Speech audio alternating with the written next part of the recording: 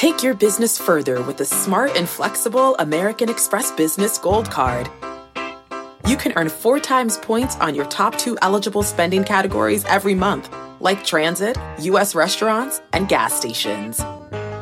That's the powerful backing of American Express. 4 times points on up to $150,000 in purchases per year. Terms apply. Learn more at americanexpress.com/businessgoldcard. This is episode number 1083 with Dr. Nicole LePera. Welcome to the School of Greatness. My name is Lewis Howes, former pro athlete turned lifestyle entrepreneur, and each week we bring you an inspiring person or message to help you discover how to unlock your inner greatness. Thanks for spending some time with me today. Now let the class begin. The Buddha said, do not look for a sanctuary in anyone except yourself. And Oprah Winfrey said, turn your wounds into wisdom. My guest today is my friend, Dr. Nicole LePera. She is a clinical psychologist in private practice, and Dr. Nicole LePera often found herself frustrated by the limitations of traditional psychotherapy. Wanting more for her patients and for her own personal life, she began a journey to develop a united philosophy of mental, physical, and spiritual health that equips people with the tools necessary to heal themselves, something I'm excited about personally learning. She is the creator of the #SelfHealers movement, where people from around the world are joining together in community to take healing into their own hands. And now she's the author of the new book. I think it's going to be the book of the year, How to Do the Work, Recognize Your Patterns, Heal from Your Past, and Create Yourself. And in this episode, we discuss why breathing is the most powerful stress regulator of all, the 5 main archetypes of human behavior, why these archetypes are typically coping mechanisms to deal with past trauma, the difference between interdependence and codependency, why we seek familiarity in relationships and the harmful effects this behavior can cause, the process of setting personal boundaries and some of the challenges that will follow it, the power of empowering yourself, and so much more. If you're enjoying this at any moment, make sure to share this with a friend or someone that you think would love learning about this as well, having the tools to heal themselves and their family members and friends. Just copy and paste the link wherever you're listening to this podcast, or you can use lewishowes.com/1083 and text that out to your friends. And if this is your first time here, please subscribe over on Apple Podcast or Spotify or wherever you listen to your podcast, and let us know what you enjoy most about this episode. Okay, in just a moment, the one and only Dr. Nicole LePera. Welcome everyone back to the School of Greatness. Very excited about our guest. Dr. Nicole LePera is in the house. So good to see you. I'm so excited about your book, How to Do the Work. This is going to be the book of the year. I keep saying it. Recognize your patterns, heal from your past, and create yourself. Make sure you guys check this out. It's been an amazing journey for you. Incredible over the last couple of years. And I'm so happy for you because you're focused on service and you're getting amazing results for people and for yourself. So you deserve all the success. Congratulations. I'm curious, what has been the negative thoughts that have come in your mind in the last 3 months while you launch something new as your audience continues to build exponentially into the millions when 3 years ago you had no following? Yeah. And now you have this massive platform. This is going to be a massive hit book. What's the negative thoughts you've had to overcome in this process? Well, how long do you have? I'm just joking, but though not. There's just been so many ego challenges, as I call them, and call them throughout my book. From the beginning, I mean, if you would have spoken to me a decade ago, Lewis, you wouldn't have heard me speaking about a book in my future. I never in a million years would have imagined that people wanted to hear what I had to say. It wasn't a goal or a career aspiration for me at all. So even being offered the opportunity around a book contract, for me, there was a voice like, really? Me? Like, you care about what I have to say? So that voice is there along the way as I'm dumping the work, as I'm framing the work, as I'm sharing my journey. There's that nagging voice that is, unsure of what people are interested in, and, always diminishing what I have to offer the world. Do you diminish a lot yourself? I do. I think, we all have that critical voice, and mine is there. I have very much, if you read my book, I talk about inner child archetypes, these very pattern conditioned ways of being that, typically originate in an early time around some painful experiences. So my archetype that's very predominant and very present, especially around the book, is the overachiever.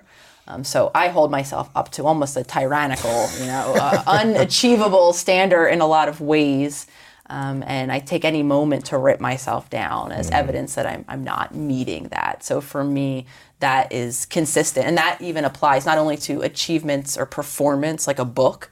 Obviously we can get graded in school around papers, so the book feels very much an academic exercise, though I hold myself up to standards in my relationship. One of the most difficult things for me to do is to disappoint those I love. So that overachiever mindset is at the ready, is always ready to judge myself as not obviously living up to that expectation pretty much at any turn. Every moment. Any moment. How do we overcome that people-pleasing perspective, that overachiever mentality, so that it doesn't consume us in a negative way, but we're still driven to serve at a high level? Yeah, so acknowledging it, I think, is the most important aspect of the beginning stages of the journey. So the fact that I'm able to say here that I have that filter, as I call it, that's painting everything that happens in my life, that's the first step of healing.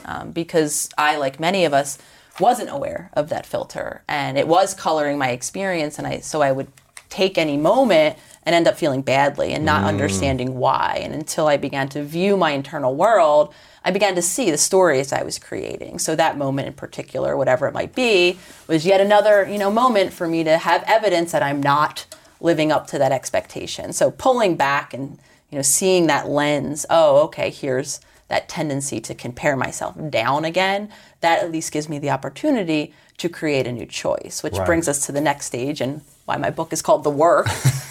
Because listeners, and myself included, many of us could resonate with this. Yes, I'm an overachiever. I have that part in my mind.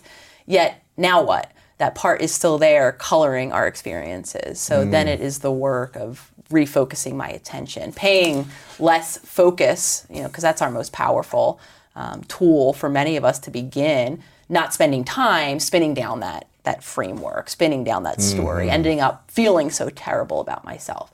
Pulling my attentional focus away and putting it elsewhere is the best thing we can do for ourselves to begin, of course, the journey of unpacking and unlearning those deep beliefs.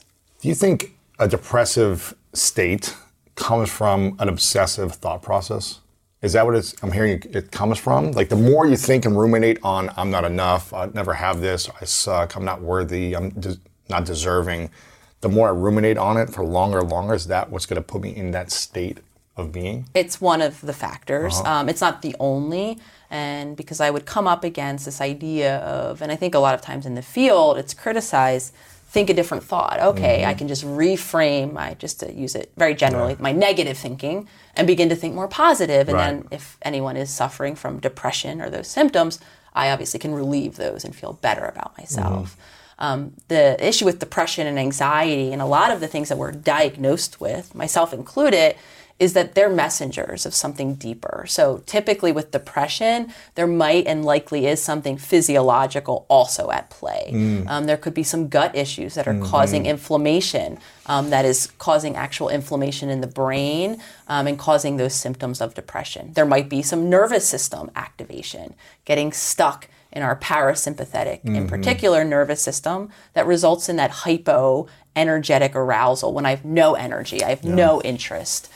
So typically it's thoughts and the physiology that then maps on to thinking those thoughts for a very long time. Though my point of my work, my point of working holistically is to acknowledge the whole story. Because I'm sure even a lot of listeners right now might have tried an affirmation, tried to think a positive thought and not actually been able to create change because likely they are, again, living in a state of physiological dysregulation. Right. So you might be able to change your thought, but if you're having alcohol at the same time, or if you're eating candy and processed foods all day and you're in a stressful environment physically, then it may not also shift your feelings or your emotions, right? It's kind of like you have to have a holistic approach to what is the root, what's causing me to feel this overwhelmed stress or depression, right? Yeah, and it's beautiful that you're using the word stress and very astute because stress is insidious in our culture, and it causes not only psychological but a whole range of physical health symptoms and ultimately diagnoses. Stress is really problematic, and unfortunately many of us as even adults are experiencing increasing amounts of stress, and in my opinion having very limited coping tools or resources to deal with that stress. So our bodies are really simply very much stuck in an overstressed, overwhelmed state that's, again, making change and transformation incredibly difficult. What are the best coping strategies for humans to help us get out of stress and into more peaceful, calm states that you've seen? The best ones? The best coping strategies. Yeah. Not like the bad ones, but what are the good ones? Yeah, we have the access to the most powerful regulator of stress through our breath. If we can learn two things, first to be just present to or a witness around our body's just regular breathing patterns. As simple as this sounds, the way our body breathes, if we can cultivate a very full, deep breath, very calming breath, chances are our body in that moment is in that state of relaxation, is receptive to the world around, is feeling safe to express. The large majority of us aren't breathing in that very calm, rhythmic way. Most of us have evolved to become chest-based, very shallow breathers. And the reason why I even just talk about our natural rhythm is because our mind is constantly scanning our body and its processes. Yeah. Breathing in particular, because for our mind, that's a marker of how aroused we are, how stressed our body is. So what I noticed when I dropped into my body was that I always breathed very shallow from my chest, and at times I would stop breathing. And that correlated with stress. The more stressed I am, the more I'm actually holding my breath throughout the day. So just that simple act of witnessing to me showed evidence of, wow, Nicole, your body is stressed out day in and day out, regardless of what's happening in the actual current moment. Your body continues to send signals of stress. And the reason why listeners who might struggle with anxiety or panic, as I once did, why this is problematic is because, like I said, our mind is scanning down, and it's going to begin to then think stressful thoughts. It's going to scan the environment for what's wrong. And as we all know, we're very good at identifying what's wrong negative, yes. in that moment. And then before we know it, the reason why I offer this is now we're caught in a loop. Because now I'm thinking stressful thoughts, further activating my body. So dropping in, noticing our body's natural rhythms can give us some clues as to how activated we are. And then, of course, the next action step we can take, if you're living in an overactivated nervous system as I am, is to begin to harness intentional breathing, beginning to either direct my breath down into my belly if I am in that shallow, stressed out, activated state, or if you're, like I described earlier, having no energy, almost feel like you're not here energetically, we actually want to cultivate that chest base, the more Wim Hof, shallow, activated tool of breath work to activate our nervous system, to actually up our energy into our system. So we can use breath work in either direction to control our body's responses. And while this is great for the body, and why I talk about it is it can build body balance back in, as many of us need it, it's also so empowering. Now, right, through an intention, through doing something differently, I can actually create change. And I speak as someone who did suffer from debilitating anxiety and panic attacks, and I know how overwhelming and out of control that can feel. So I mentioned that last piece of empowerment for all of those suffering with anxiety out there, because that can be the steps back to actually creating change and saying, hey, wait, I can control my body, and my body doesn't have to control me when it hits that peak of panic. What is happening when someone is in a panic attack? Like, what were the feelings like? How long did it last? And how does someone get out of a panic attack moment? So panic, and again, I'm just simplifying it for understanding purposes, it's that ultimate state of nervous system activation when your body is literally geared up to fight, flight, or flee, which is usually what happens next. We go into that old coping tool or that old resource that we once used. It feels very different for each of us. Some of us actually think it can feel, as I once did, like a heart attack. Wow. I describe an episode in my book where I had just gotten home. I was in a psychoanalytic training program, and as part of my training, every Saturday I would sit in courses to learn how to be a practitioner of the work of psychoanalysis. And one of my courses was a group model where I was a participant in group psychoanalytic therapy. So anyone listening who's been in any therapy, a lot of feelings can come up. So it was a particularly emotional group I had that morning. And I came home and I was with my partner at the time. And long story short, I started to have symptoms. I started to feel sweaty. I started to feel clammy. I almost turned gray looking. And my heart in particular started to beat problematically or of concern. It was pounding. It just felt weird. And I'm someone who had panic attacks before.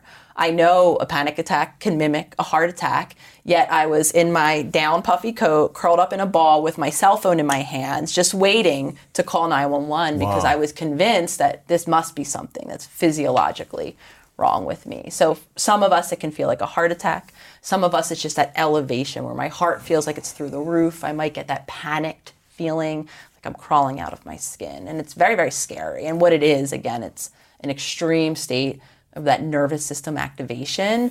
So the best tool is to help our nervous system go back into that peaceful, calm, safe place. Now, this is where I want to acknowledge that those of us who are in the throes of a panic attack and have never practiced intentional breathing or breath work probably aren't going to be successful. And this is, of course, what we want to do. We want to use the tool only when we need it.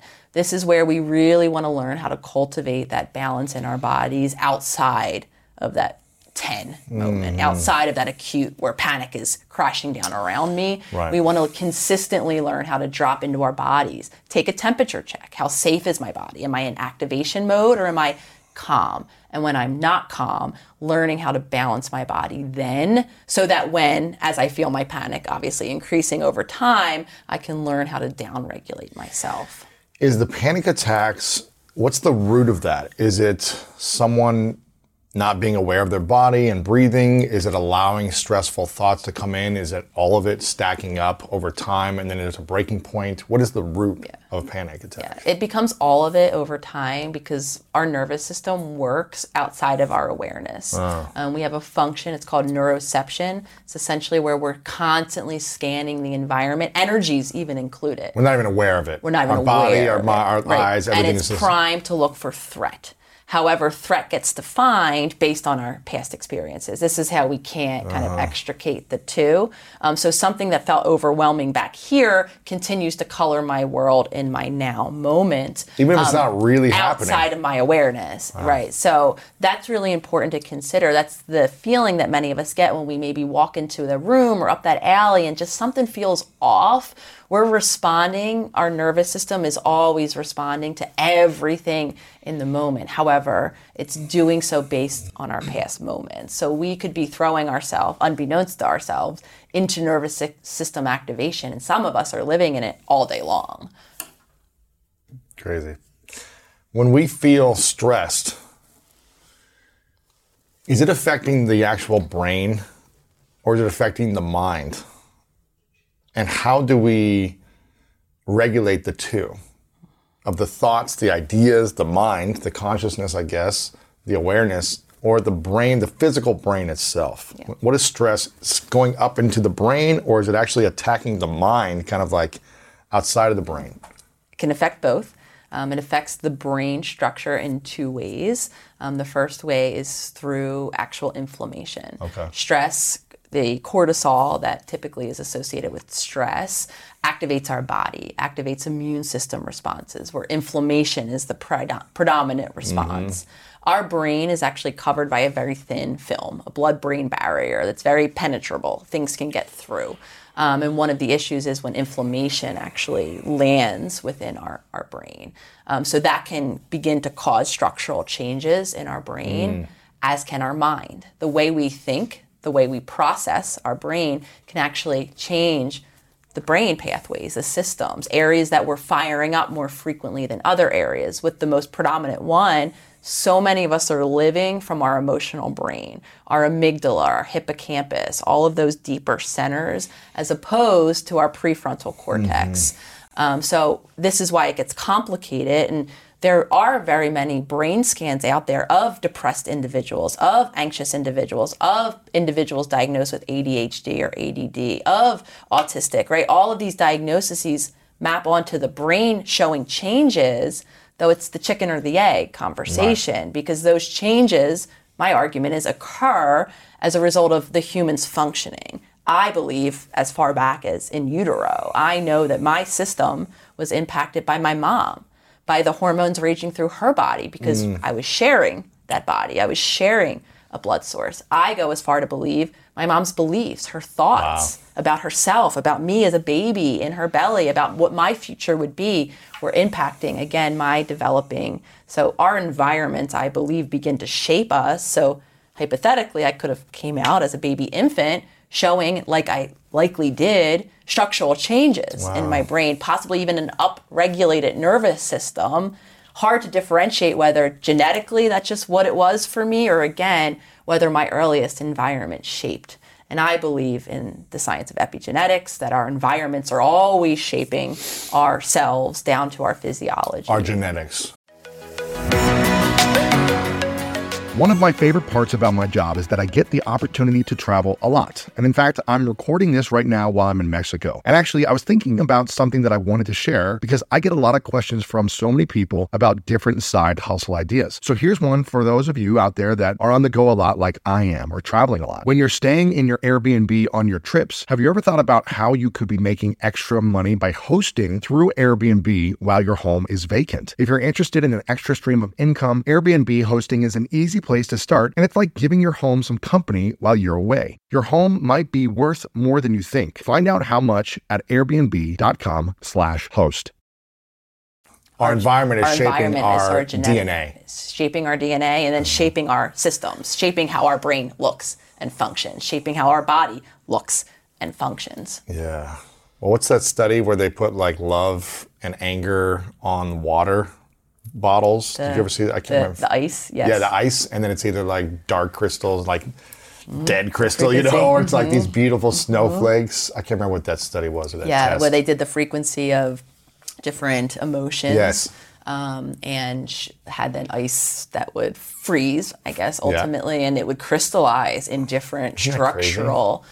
And it's beautiful because what I see is that shows evidence of how impactful the things that we can't see are. And I think the collective is waking up to the reality that there are a lot of these things that we can't see. There are energies, there are inner knowings, there are messages of all sorts that, again, we're responding to outside of our awareness, that are there, even though we can't see them or the science isn't showing it in the graph that fits very comfortably into our human mind. Right. Anytime we're in that expansive unknown, it's very uncomfortable for us as humans. It's like we can't see our thoughts, but those thoughts will impact us, right? It will impact our structure of our brain, our body, how we feel when we think a certain thing as well in the environment. You mentioned people-pleasing overachiever kind of archetype, right? What are the different types of archetypes that human beings have? Is one people-pleaser, overachiever? What are the main ones, I guess? Yeah, so just an archetype, so everyone knows what we're talking about here. Again, it's a very conditioned, patterned way of being. We don't, as humans, typically fall neatly. Some of us might see ourselves in only one archetype. Some of us might see evidence in different archetypes. We might see different sides of ourselves in different types of relationships. So multiple archetypes might apply. Again, they're not, be-all, end-all categories, but they're general ways of being. Typically, how we're relating to others in relationships or to the world at large. So I mentioned the overachiever because that's one of my predominant ones. Some others are the caretaker, the person who's always endlessly showing up to service others' needs. But never their own. Never their own. The yes person, who can't say no, who's always, again, in another model of service. There's a hero worshiper archetype, always outsourcing, always looking for the person or the thing that has an answer as opposed to within. Life of the party, another archetype that's pretty common. The person who never allows any negative, if you will, even though I don't love those words, sadness, any lower kind of vibration energy to be part of their experience. They're always happy. Everything's always great. Again, acknowledging that there's a range of human emotion, and if we're cutting off, the negative, we're usually cutting off aspects of our lived experience. Yeah. So they're general ways of being. Typically, maybe listeners can know kind of the way they show up in relationships. If not, being a witness, seeing how are you showing up? What is your primary mode of relating to other people? This is based in the idea that typically our primary modes of relating are based on our earliest relationships. We get very repetitive. So I was, like I described, my overachievement didn't start in adulthood. I began to assume that role in my childhood relationships, the person who's always performing in one way or another, or trying to keep the peace in one way or another. That was me. Keeping the peace was me, for sure. And so if we are aware of that first, kind of our main archetypes, is the next step learning how to heal, or is it learning how to reparent, or what would be the next phase that we should in doing the work? So the first, as I always acknowledge, for some of us, just having that awareness. Yeah, it's huge. I'm continuing to have my needs unmet in relationships because that's usually the byproduct of assuming roles or wearing these masks is my full self isn't being expressed, or I'm chronically not acknowledging any of my needs. For some of us, acknowledging that role and typically where it came from, though that's not mandatory. You don't need to know the thing that hurt me. But for some of us, that can be relieving. That can offer an alternate version of narration as opposed to I'm broken, which is usually where we end up. Oh, I'm unfulfilled in my relationships because I'm unlovable, because something's wrong with me. So for some of us, just having that awareness, no, I'm the overachiever, I'm the caretaker because of things that have happened as a result of my experiences. For some of us, that's healing in and of itself. Is these coping mechanisms then? Typically. These kind of master archetypes. Yes. It's like we do this because our way of being becomes, I call it the onion. By the time we're in adulthood, we're living such a conditioned way, typically as a result of coping with something that was too overwhelming or too difficult at one time. And the coping, is it all back to feeling seen, heard, and acknowledged? Is it like we do these things so that someone sees us or acknowledges us? In my opinion. Yeah. And or to then, as a byproduct, avoid the pain that once was. Right? If showing, right, so the life of the party, I'll use as an example. If at one point when I showed sadness, I didn't feel accepted given whatever has happened, right? Then if I stop, if I modify, if I do not tell mom the sad thing that happened, I don't have to feel that pain of that rejection. So I just say a little less of my sadness and a little less of my sadness over time. So it's a coping to avoid that hurt that was once unbearable. It's to either be seen or to avoid pain. Yeah. Is that it? Yeah. So how should we, what archetype should we live in? So once we become aware, right, if it, the relief can go so far for some of us, then we're still left with us and our conditioned way of being. Right. We're still left with that habit, that pull. Like I shared throughout my book even, my overachiever is right there, ready, right, for that reaction in each and every moment. So cultivating new responses is ultimately the next step. Responses that we now get to choose. As an adult. At one point, we weren't gifted with choice. We were in environments that we had no say around. Now, I can show up, I can make a new choice, so I can learn a new way of being. I can begin to show maybe all aspects of myself, walking through the discomfort that will come along with change and the vulnerability that's part of the process now of showing a new part of myself, though over time, that allows me to cultivate my full self-expression. So the work, as my book offers, is still part of the journey. Yeah. Awareness isn't going to create change because those habits are mapped down into our subconscious pathways that are at the ready. We've gotten really good at firing them up, and our brain actually prefers that path. So showing up in our conscious mind, teaching ourselves that we always have that pathway that leads to all of the consequences that they've always led to. And then this pathway could lead to something else that will probably be uncomfortable because it's new, it's uncharted territory, though it could help me march toward a future of my choosing.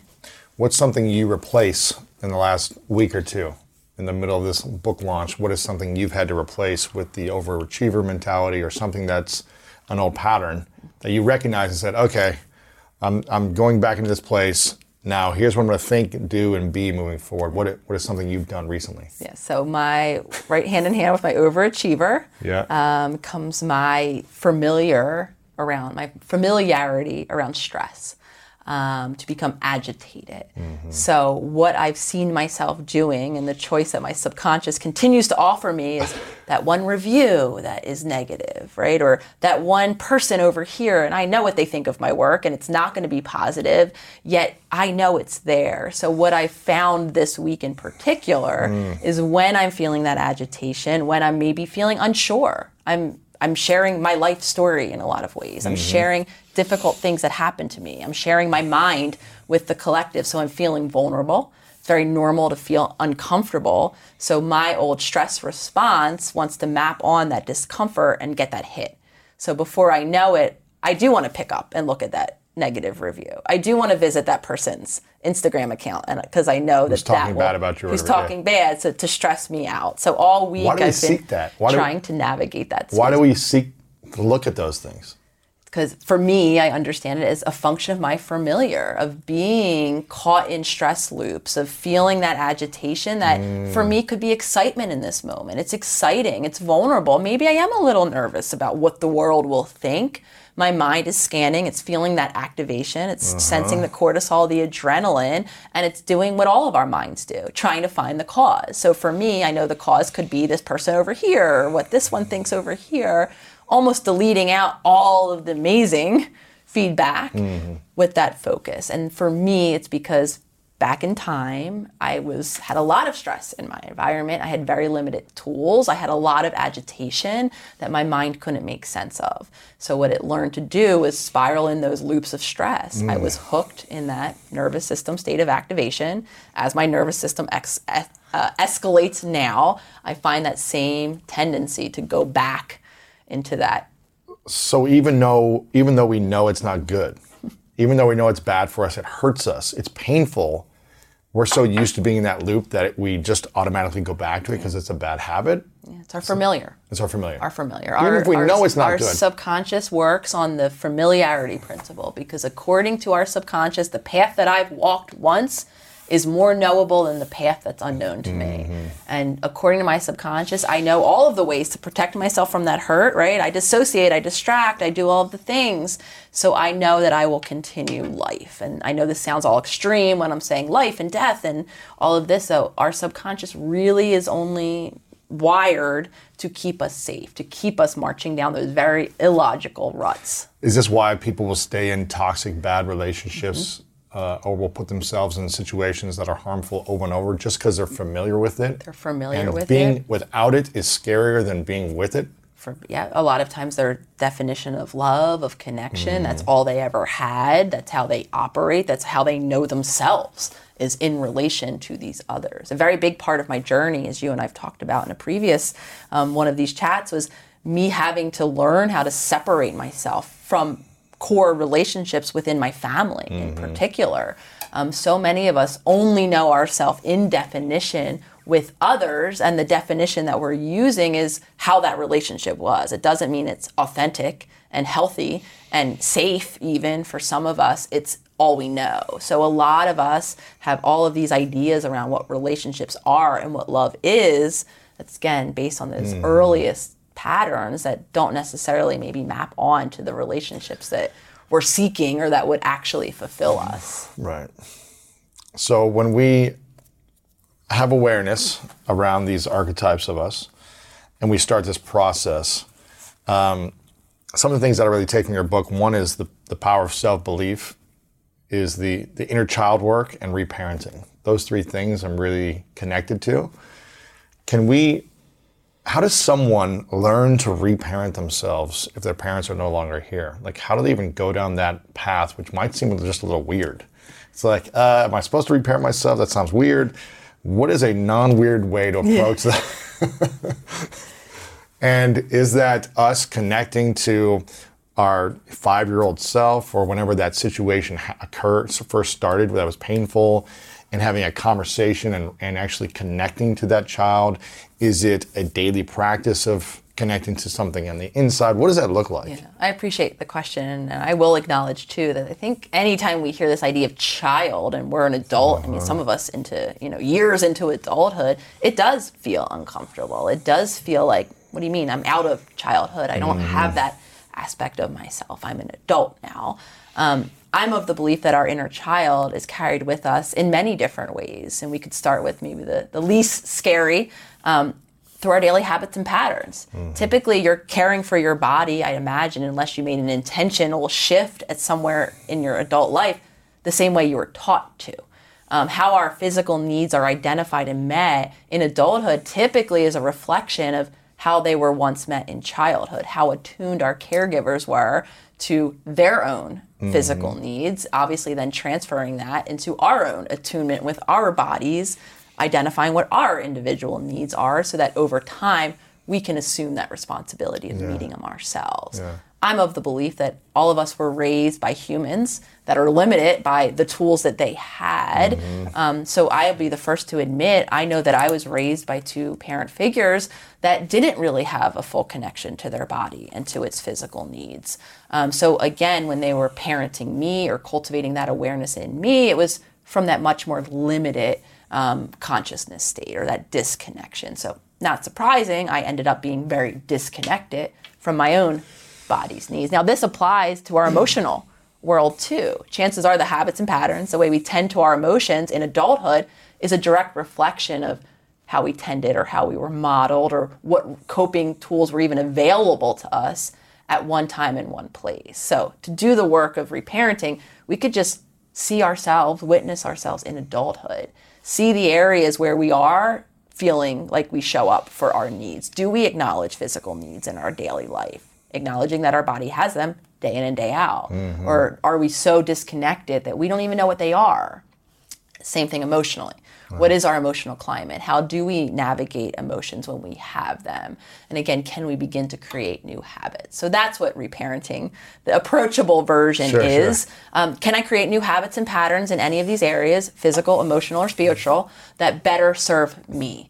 Again, acknowledging that we're limited by that which was taught to us or modeled for us, acknowledging the limitations of our caregivers. Should we blame our parents and hold them accountable and responsible for the tools that they instilled in us or the habits or the routines or the boundaries they instilled in us? Or should we be as compassionate and forgiving knowing that maybe they didn't have the tools or they didn't actually seek them out for themselves? So how can we hold them accountable on how they raised us? What do you think? I think it's really natural and I have a specific part in the book where I talk about this, it's really natural to have all of the feelings when you come to these awarenesses of your caregivers. I hate you. Very real limitations. So I definitely think we should make space for however it is we feel, whether it's disappointment, let alone anger or rage at unmet needs. That is part of our lived experience. And I love cultivating the word "and" in our vocabulary and in our human practice. And then also space for possibly something else. For some of us, it might be compassion. Like we're acknowledging, pulling back and seeing the limitations, not as a reflection of us or their lack of care or love for us, as a reflection of their own tool set, their own abilities. So we can depersonalize it. And for some of us, that can make space for that compassion. Do we have to have compassion? Not necessarily. Do we have to keep showing up for these relationships? Absolutely not. So however we feel when we witness to what has happened and what we're living as a result of it, my suggestion is to make space for it, though ultimately acknowledging that to create the change each and every day, it's going to be on you making those new choices. Yeah. Where are you at with your family dynamics now? Because the last couple of times we've had you on, it's been no communication, complete boundaries, separation, to we're starting a little bit to where are things now. Well, so I'll go as far to say is that when I did my live book event yesterday, my family was on there. My dad was sharing his support in the comments. Oh, wow. So they are very much standing beside me. We've had many conversations about the work that they're very familiar with. They follow me on Instagram. My dad, my 85-year-old father, however old he is, created his own Instagram account and is following along, and they have the book themselves. So they're holding space. Obviously, there's aspects of the book that I'm sure will be challenging and are challenging for them to see on paper, as I share aspects of our journey together, though they've given me the space, and I'm very grateful for that, for me to continue to share my story, because I think that they now see the value of it. They understand that it is through, speaking of these things that helps people create change. And quite honestly, I experience the family different. I'm experiencing those relationships differently. I feel like I have space now. I feel like I can decide, when I pick up the phone to call them back or not. And for me, there was only obligation that I historically felt. I'm seeing incredible change in them. My sister's on her own healing journey and has been. She's working on her physical body now and is creating health and wellness in a way that she's never known before. And obviously I'm watching that now trickle to my nephew. She has a 14-year-old son. So for me, and I think for all of us, as incredibly difficult and painful as my decision to step away was, I think now we're all beginning to feel the benefits in terms of our relationship. Yeah, I've created space and disconnection from friends, family at different times, and intimate relationships, people I was in intimate relationships with, at a point where I feel like this is not going anywhere. Us having this constant dialogue, it's not going anywhere. It's hurtful for both parties. It's stressful. We're not seeing eye to eye. Let's just take some space. Yeah. And almost every time I've done that, I've seen healing progress, I've seen compassion, and it's really powerful, I think, to disconnect at times when you're unable to figure out tools or processes to come together in a powerful way. So for me, I think it's powerful for people. You don't always have to just keep working and in these relationships together all the time. Sometimes you can take that space, right? Yeah, I couldn't agree more. And because just like me, my whole family, my system, family system that I came from was locked in those stress cycles.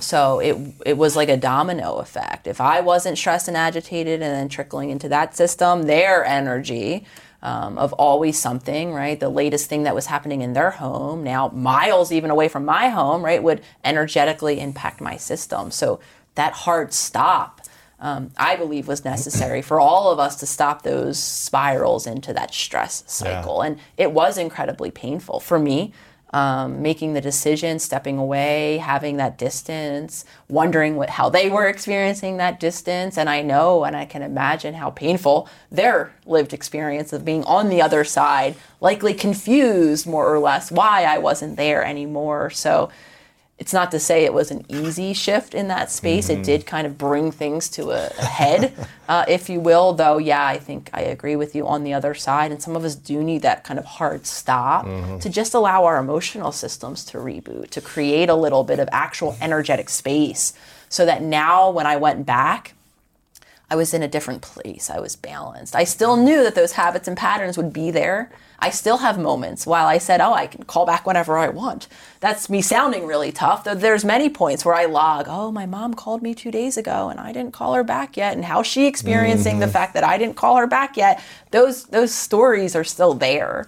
I've learned, however, to be more comfortable now in meeting my need, acknowledging that in this moment, I don't actually want to talk to anyone, whether or not you're my mom or not. Yeah. No, thank you. No, do not disturb sign. So creating that space, allowing my needs to be the needs that I'm tending to in a moment, still comes with the feel bads, as I call it, though I've gotten more confident in empowering myself to make the choice anyway. How do we, if we're a people pleaser, how do we not feel bad when we create a boundary for ourselves? And say, throw out the expectation that you not feel bad. Because someone's going to be upset at you. They're going to be upset. Or upset about the situation when you say, I need space and time to be alone. I don't want to see anyone today. But I really need you to help me and be here for me. How do we overcome that desire of feeling bad, of letting others down, in order to meet our own needs and not cross our own boundaries? So I wasn't joking when I said throw out the expectation, because again, if you have been practicing that way of being, putting other people first, you are going to feel bad. And it might even be reflected back that you should. I have been told I was selfish. I have been told, this isn't what family does. I heard all of those things that validated that deep, dark fear, that is exactly what I was doing. So there is no pathway around feeling bad. It's, again, just that constant reminder of why you're doing it. That could be really helpful. Yes. The why could even apply to the relationship, because something I have lived is the accumulated resentment that happens as a result of chronically unmet needs. And unfortunately, we don't get resentful at ourselves. We get resentful at the people that we're in a relationship with. Some of us leave them then in search of the person who's going to meet our needs, never to find that person. But it always comes back to us. Or some of us don't leave and we just, resentful. Are just resentful. Angry at them. Passive aggressive. Having lived that. But it's our responsibility to create the boundaries that we need, right? It's our responsibility. We can't expect someone else to. First and foremost, it's our responsibility to acknowledge we have a need. Some of us in adulthood are operating with that kind of fantastical belief that once was that people are mind readers. Right. That people just know. And if they loved us enough, they would just know. Tell my girlfriend that. And the reality of it is, I think a lot of us see that in our partnerships, especially the closer we are with someone, the more we think someone really gets us and sees us and has lived all of the experiences that didn't work for us in the past. Why don't they know now? Right? And unfortunately, without no one communicating it. Can know without being told. We're also quite subjective. So I'm living life through my lens, and I have to actually make an intention to pull back and say, okay, well, this moment, Lewis is different than me. So this moment might not be affecting me, but I have to remember to check in with another human who might be affected by whatever is happening. And then even more complicated, if you are affected, right, now I might not know how to help you, because the thing I do when I'm stressed or angry might be the farthest thing from helpful to you in that moment. So again, we have to constantly pull back and acknowledge when it's not us or not about us, and hold space for the uniqueness of someone else. It's almost like that's hard. It's really hard. And it's almost like we need to understand our needs and our boundaries, and we get to be selfish around those so that we can be unselfish in the service of others at our highest possible way, right? So we can have the energy, the emotional maturity in times to manage opportunities or stress or overwhelm or problems, so we can be there and lead people. It's hard to lead people from a place of my needs aren't met, my boundaries are crossed, I don't have the space I want, I don't feel respected or trusted or whatever it is. It's hard to lead and have energy from that place of depletion. So we get to be selfish, right? Yeah.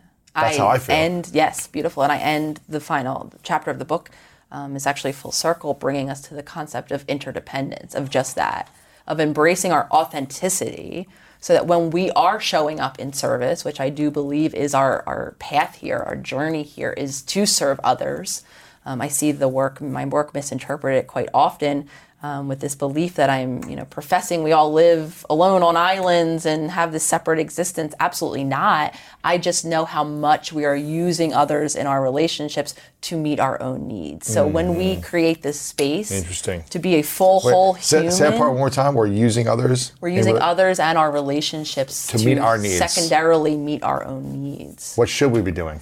Being a full, connected human who's aware of their needs that differ on a given day, that understand when limits are met. So back to me hating to be a disappointment to others, there are some days where I don't have the resources to even hold space for the emotions of my loved ones, though I would like to. So for instance, I'm pretty tired with book launch week. I've been talking a lot, I've been sharing a lot, and my partner too is going through a lot of the same emotions that I'm going through. And there have been many moments this week where she's been wanting to express or, had a feeling about something, and I've actually had to say, Lolly, I'm so sorry, I have nothing left. Right now. And that's very difficult to do and to say, but we also meet those limits too, where despite our best intentions, we're not an evergreen source of energy and of resources. So there are some days where I have to put up that boundary and I have to say, I need to take care of me.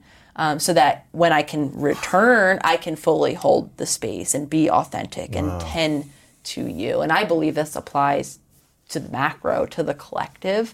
A lot of us are showing up in relation to others, though not doing so authentically, or doing so wearing our masks, or right, only expressing parts of ourself, and not doing so in our fullness, and or not doing so in service of our own needs. So the ultimate goal is to be a full, connected, aligned human who has access to their own energy, to their own purpose, to ultimately live in service of others. Yeah, and that's going to take saying no, creating boundaries, not being there for people at certain times when you need to take care of yourself.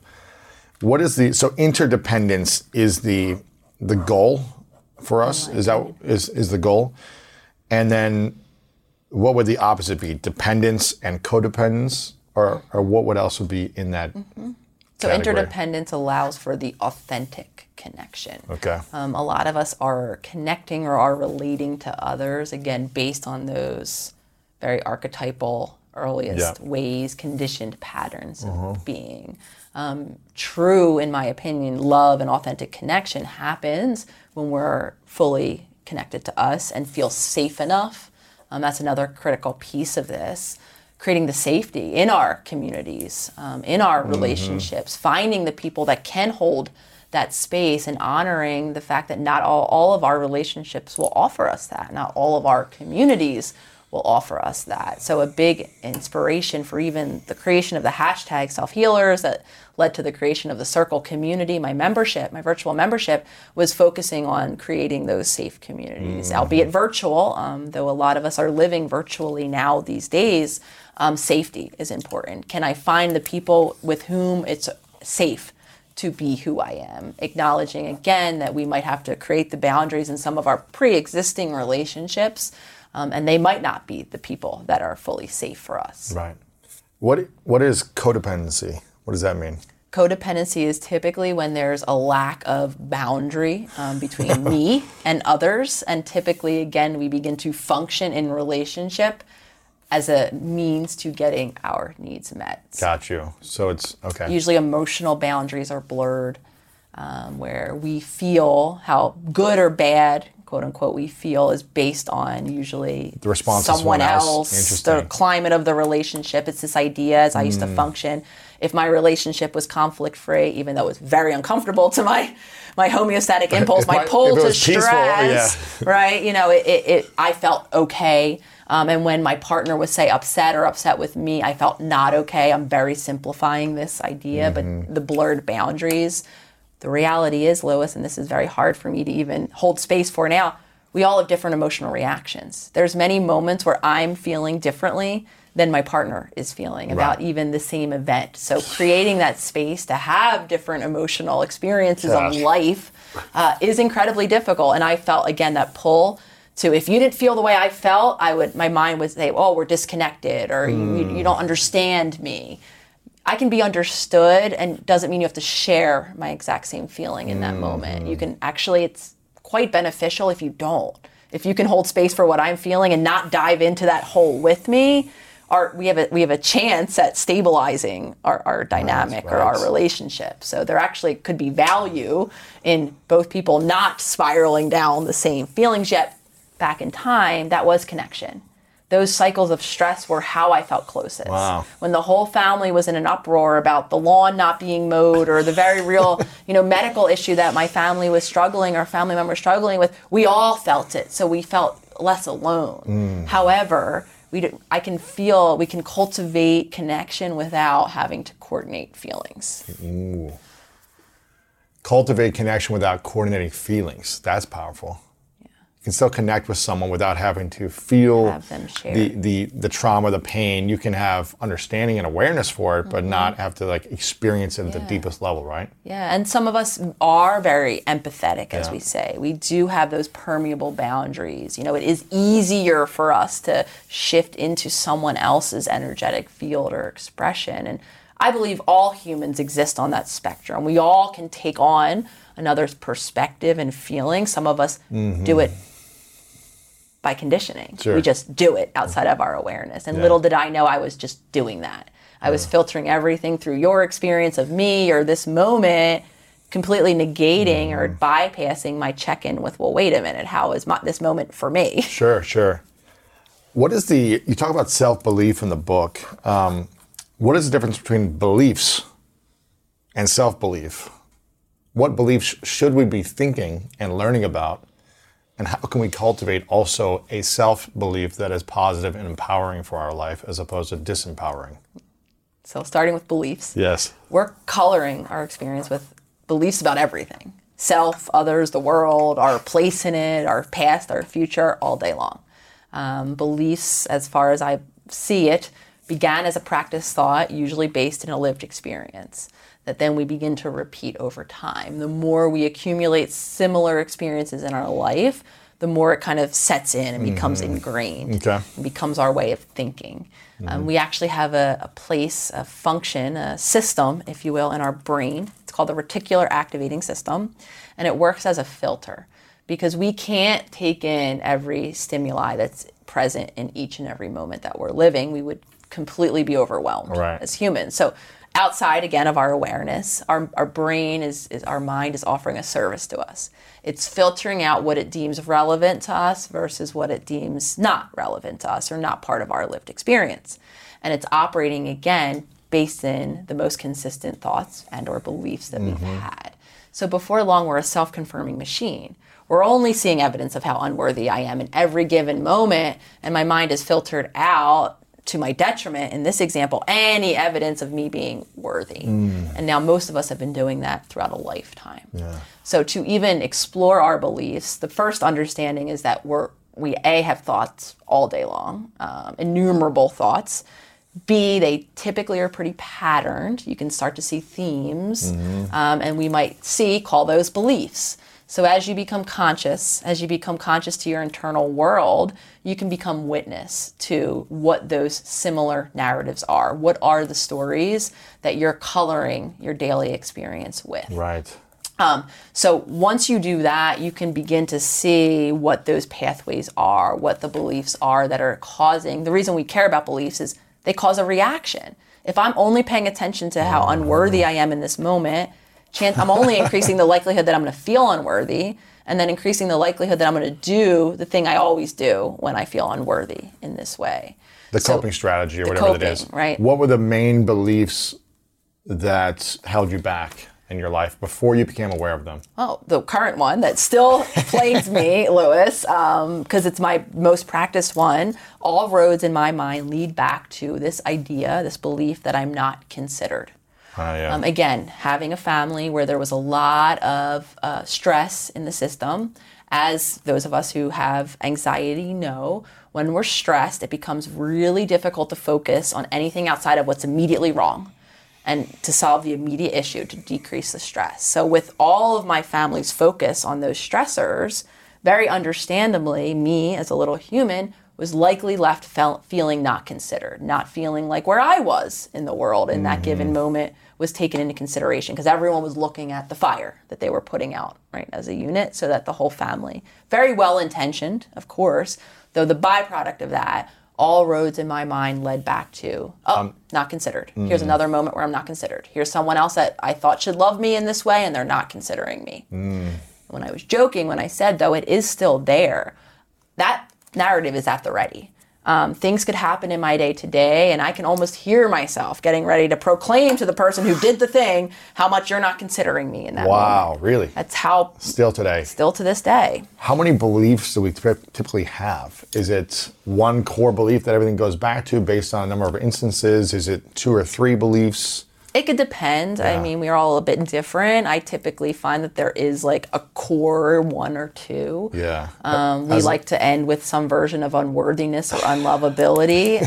Mine is not consideration.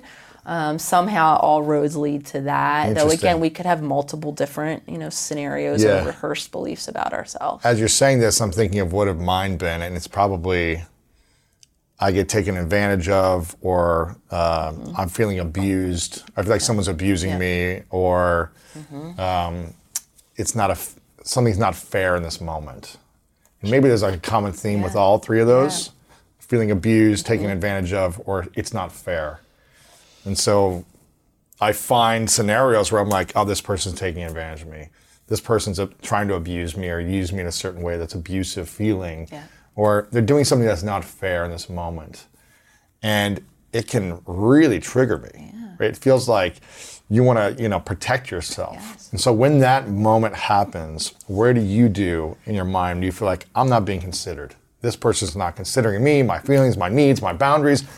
What do you do next? First of it is be aware of it. Yeah. And then what do you personally do after that? So once you're aware of it, you'll also become aware of all of the unconscious activation that's happening, because likely your heart rate, right, is probably going to increase. Your body is going to start reacting as if you're likely back at the time or times, right, where you did feel abused, violated, things were unfair. So that's why our feelings, going back to the inner child, another moment that we can meet our inner child really head on is when we are having those really big reactions that often do map onto our body in action, in reaction. And it's important in those moments to honor, for many of us, the feelings that we're having, because so many of us have repressed it, have learned how to suppress it or do all of the things to make it more tolerable. So for some of us, it's just letting that in. Like, yeah, I was violated, I was abused, and this feeling is appropriate for what has happened at a time. Because a lot of us, like I said, need that valve. We need to feel about what happened to us to then release it. Then, of course, we can create change. We can hold space and begin to cultivate something new to do, which typically we would benefit from some version of the body work, the somatic, that actually teach my body now that it can feel safe in this moment, that we're not back as that young child being violated without tools, that we're now an adult, that we can tolerate this very overwhelming feeling that my body is having, and I can create safety doing whatever helps me create safety. And now this is where it's very individualized. What you come, that's helpful for you, Lois, could be different than what's helpful for me when my body is activated. Some people want to move and shake and get their feelings out, and some people want to go and get in the bath and kind of turn inward. And then there's obviously everything in between. And what else can I do for myself becomes the question to make a choice that would better serve my long-term goals. So it's almost like when we feel that, when that belief comes back, that belief that holds us back, I'm not considered, I'm feeling abused, or whatever it may be, creating the awareness, recognizing that belief, and then starting to integrate new habits for a new way of thinking, to realize like, okay, this is not actually something that's attacking me, or maybe someone was not considering me, but they weren't considering themselves. It's integrating a new habit and a new belief instead to replace it.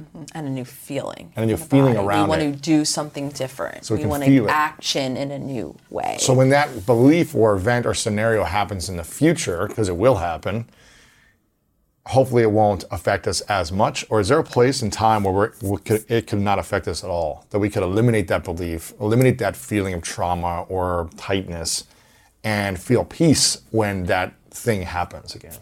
It depends. I mean, we can teach. Our brain is neuroplastic, our body is neuroplastic as we create, and that's why I'm emphasizing the body.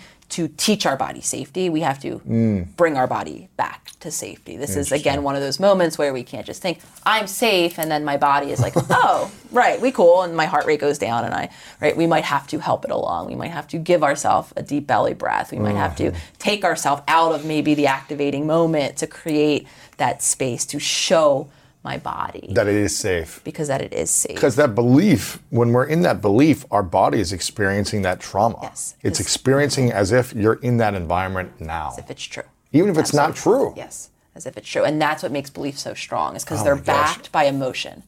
So this is why, for so many of us that maybe have tried mantra work or affirmations or wrote "I'm worthy" on your bathroom window or mirror and tried to, repeat it a million times, why it doesn't work.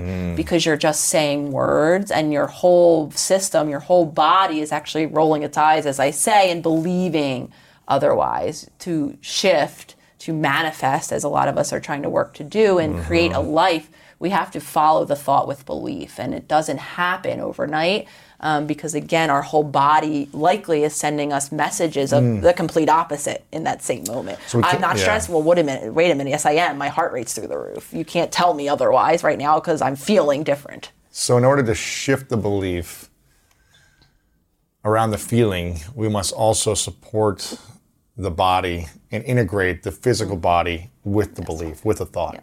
So that we can feel safe when that happens the next time, and keep practicing those strategies, those tools, those coping mechanisms of breathwork, body, safety, boundaries, space, whatever it may be, so that when it happens again, it's not affecting you as much, or you can recognize it and say, I'm okay, because you've created that new belief and you've backed it with emotion. Yeah.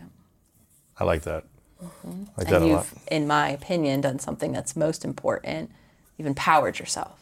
You've empowered yourself to have the choice now, to gift yourself with a choice that you likely did not feel you had because you didn't. Because again, bring this all beautifully full circle, because your body was in a state of dysregulation, scanning your environment for further evidence of that dysregulation, operating with neuroception outside of your awareness and keeping you locked in that same reaction.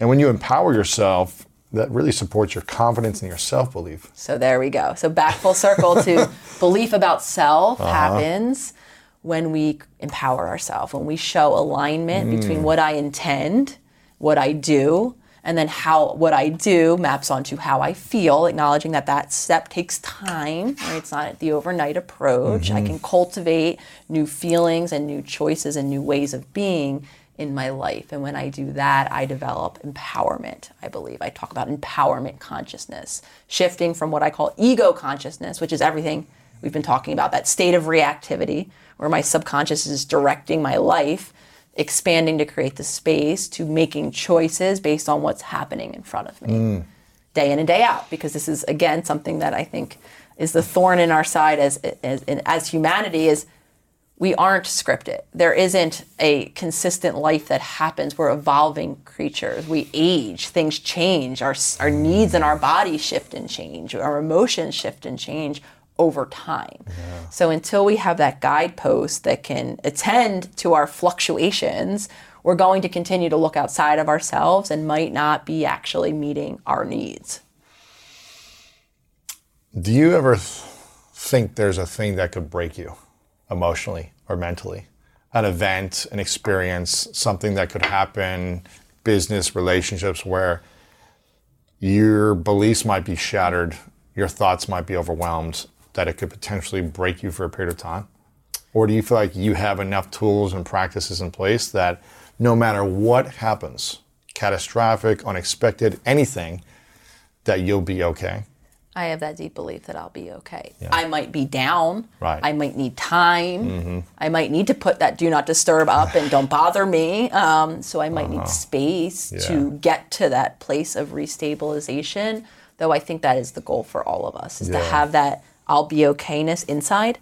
Not as a result of, oh, well, I'll be okay when, or if you just stopped, or when bad things stopped happening to me. I think we ultimately become empowered as a human, as a creator of our life experience, when we can say, you know, this might be the most terrible rocking thing. I might have to put up do not disturb for quite some time, and you know, though I know ultimately there will be restabilization, there will be okayness on the other side. What's your biggest fear and insecurity then? It's an interesting one. I feel insecure now often as I share aspects of my emotional world. As someone who's an overachiever, what I've learned is I really struggle, like I said, to factor my needs in, specifically my emotional needs. And so to receive support, I've learned I have to speak the need for support and then let the support be received. And I know listeners might be like, well, what do you mean that's a passive thing? No, you have to tell someone and then let in the type of support that they're able to offer you in that moment. And I love to throw up my hurdles all along that process. It's very vulnerable for me to say I need help or I'm feeling, and then to allow whomever it is on the receiving end to show up in that way. Because I'm used to being alone, right? I'm used to being not considered. There's some comfort in that. I prefer to be on my island. I actually like to be alone when I'm stressed out,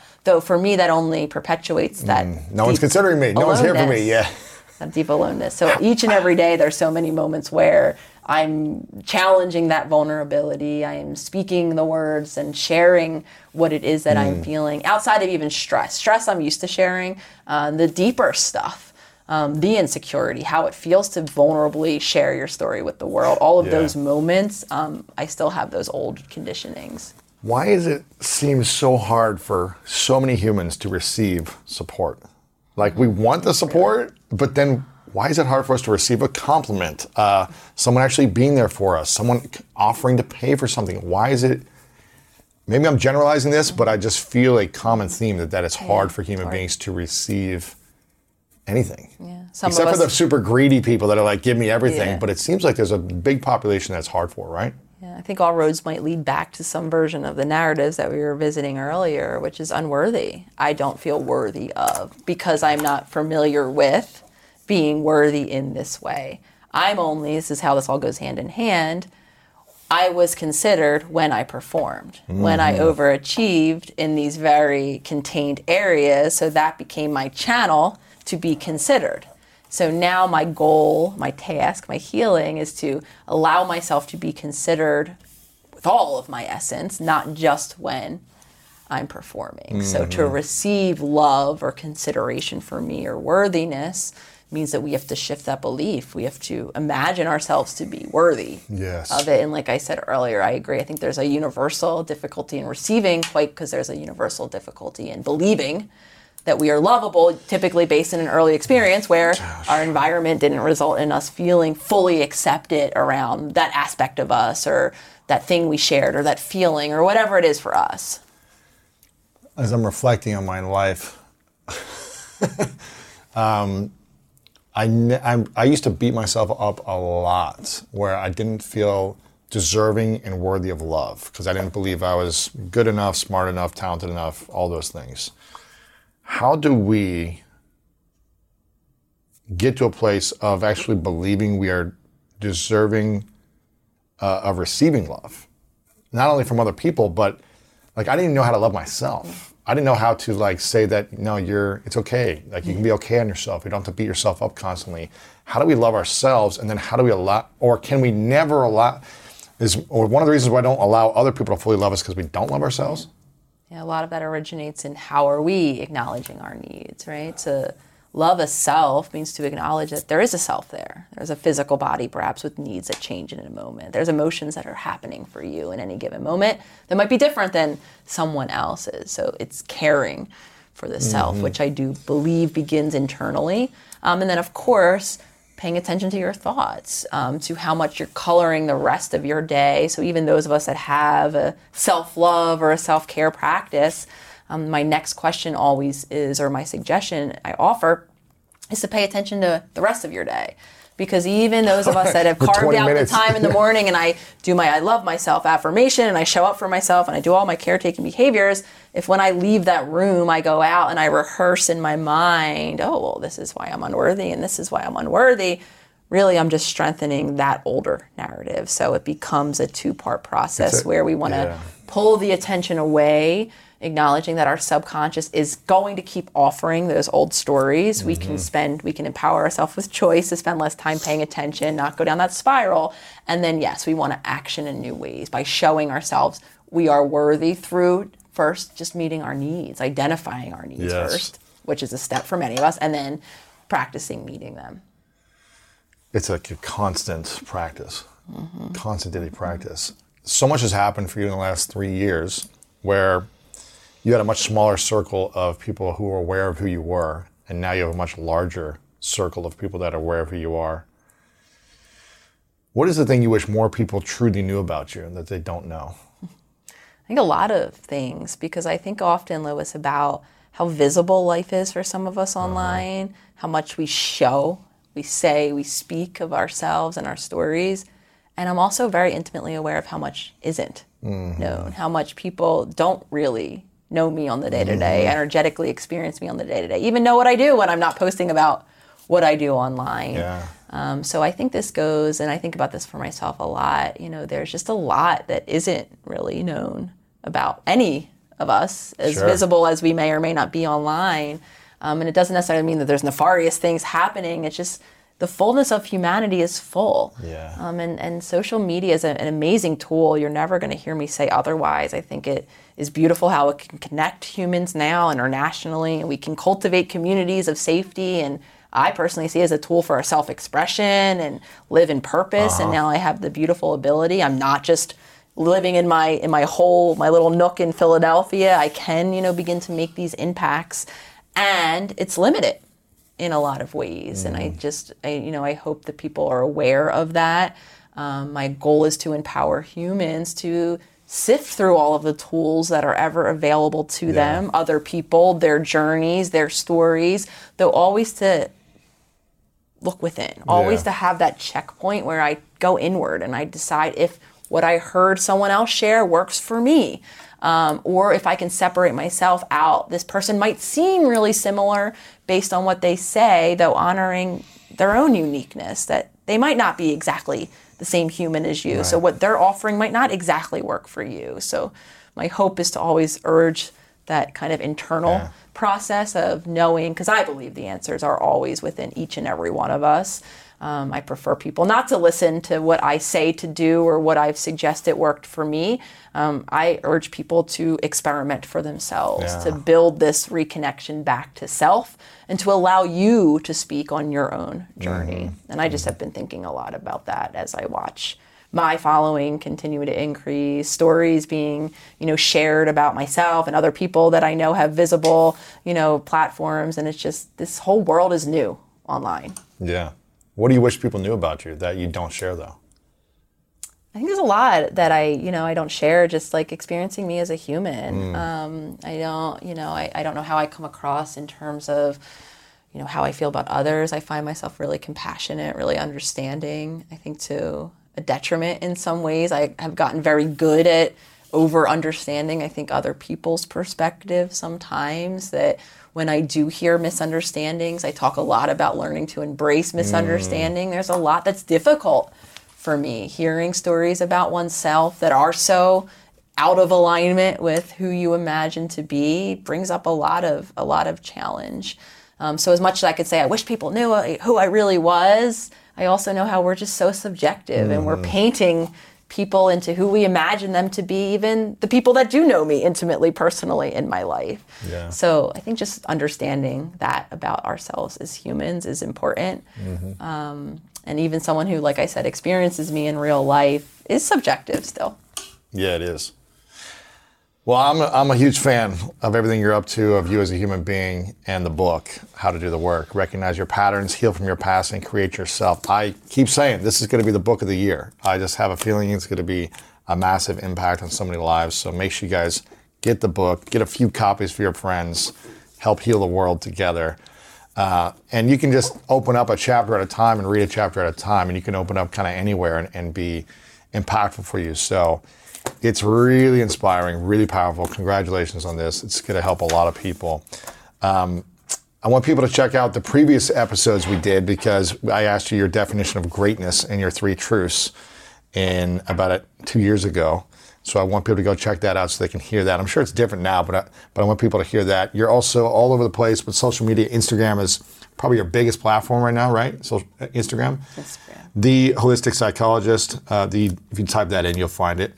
Facebook, the same thing, and the Holistic PSYC on Twitter. Is that right? Or is it different? The Twitter's not really super active. Okay. So Yeah. Instagram is the main thing. There's a YouTube. It actually just got an overhaul, a new look. Yes, I'm excited the about Holistic that. Psychologist. And in the next couple months, we're going to be unveiling a new season. Now that we have a new creative, we have all of the technology to revamp all of that. Yeah, and I it's know exciting. that those teaching videos, a lot of people had a lot of benefit in those. So the YouTube will come back and be very much a consistent resource in the next little bit. So And you've got a podcast launching in the future. a podcast to come. It's going to be huge. Podcast to come. It's exciting. Get on your texting list. You can find that on Instagram as well. You've got a community of self-healers that they could be a part of. If they want to have a community of safe space to learn this stuff as well. All that's on your website too, right? Yeah, new website. Just got an overhaul. Your Holistic Psychologist. Your Holistic Psychologist. Yep, some freebies. So anyone who got the book or who didn't, there are 2 guided meditations that I recorded for everyone that go along with the book content. So anyone can jump on the website and grab those. And jump on the email list if you don't have my Future Self Journal templates, an intentional journaling practice that I use myself to create these new daily habits. So that also is on the website. What is that journal for people, just so they're aware? Because I see a ton of people using this and applying it. How has that helped you? Yeah, the Future Self Journal I began when I first started my own healing journey, really first and foremost as a intention setting tool, understanding how powerful my subconscious was, just like everyone else's. So for me, I felt it incredibly beneficial. As someone who honestly never even had a journaling practice, the daily act of setting an intention for just that day at hand. I do my practice in the morning. That's just what works for me in my life. You can do it at any time. And it's really just my moment to remind myself consciously what I want to do different in that day. Yeah. So that practice is incredibly helpful. The journaling, you can write in your journal as if it's already the case. So now we're capitalizing on a little bit of neuroscience and the fact that our brain doesn't know the difference between you actually being that person already or you just imagining yourself to be. So now we're laying down some neural hardware. And of course, the more we repetitively do that and then practice, because here's where, again, I pop the balloon of belief that this is a magic journal. It is not. You can write, you can set yourself up to succeed, and then we have to actualize, right? We have to do the work. Yeah. We have to remember that day to go out and keep that promise of maybe acknowledging my inner child or, connecting consciously with myself and my needs in any given moment. So we want to build that practice into our day. And for me, I found it was really helpful to build a daily journaling practice that, if I'm honest, Louis, I still use. Every day I'm now working obviously on different new choices, but I still use that practice each and every day. So I have templates on the website. Anyone who wants to grab them, sign up for my email list, and it'll get emailed directly to you, and you can get started creating some new habits. Where do you think it'd be without journaling in the last 3 to 5 years? I would be stuck in my old habits and Really? patterns. If you weren't journaling? If I wasn't doing any of it. I mean, that was the basis of me. I use the journal, like I said, as the foundational platform to begin the new choices. So for me, it was a gradual evolution of first creating consciousness in my body, learning how to be present in my body. I then very quickly learned my body was completely dysregulated, and then I began to journal about creating safety, and I actually revisit it. I opened up my journal yesterday because it was just the book launch day for me, and I saw the day that I wrote my journal for when I was offered the book contract. And I was looking around that time at what I was working on, and I was reminded how consistently for that months I worked on creating safety in my body, tuning into my breath, noticing when I was constricting my breath and using my breath to downregulate my nervous system. So for me, the journaling was the tool to change my life, to build all. So yes, ultimately the journaling helped me create many new habits that have literally transformed my life. Yeah, I think it's one thing to visualize and do non-written journal, like a mental journal. There's one thing to rehearsing and mental journaling, but there's another thing when you actually put it down and you can see it again and you can reflect on it. You can be like, is this really how I feel? You can go back to it. You can kind of track it. It's hard to track your mental journaling for months of what you were thinking a month ago, but when you can see it, I feel like you can see the progresses too. So journaling is a powerful thing. I'm super excited for you. I'm so proud of this book, and I'm proud of you and everything you're creating. Make sure you guys check out the book, How to Do the Work. Dr. Nicole LePera. Check it out. Thanks for coming on. Appreciate it. Thank you, Lois. You've been such an incredible support along the way, so thank you. Of course.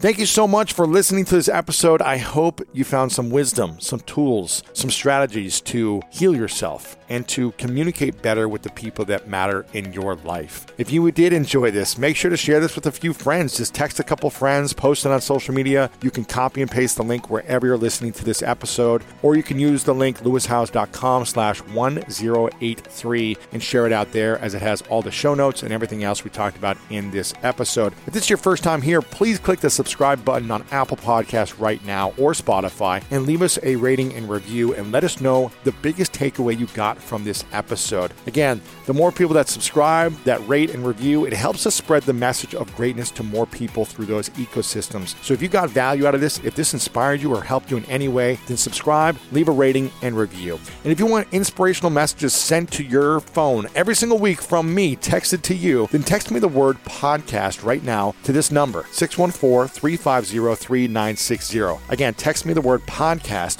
right now to 614-350-3960. And I'm going to leave you with this quote from Brené Brown, who said, "We cannot selectively numb emotions. When we numb the painful emotions, we also numb the positive emotions." Again, I hope this helps you on your journey, whatever you're going through in your life, and maybe you don't feel like you have any challenges at all. And if that's the case, please let me know how you got there. But most of us are facing with some type of challenge or adversity or trigger that comes up from time to time. So I hope this gave you some tools and strategies to support you in your emotions, your mindset, and in your life. And I want to remind you, if no one's told you lately, that you are loved, you are worthy, and you matter. I'm so grateful for you, and you know what time it is. It's time to go out there and do something great.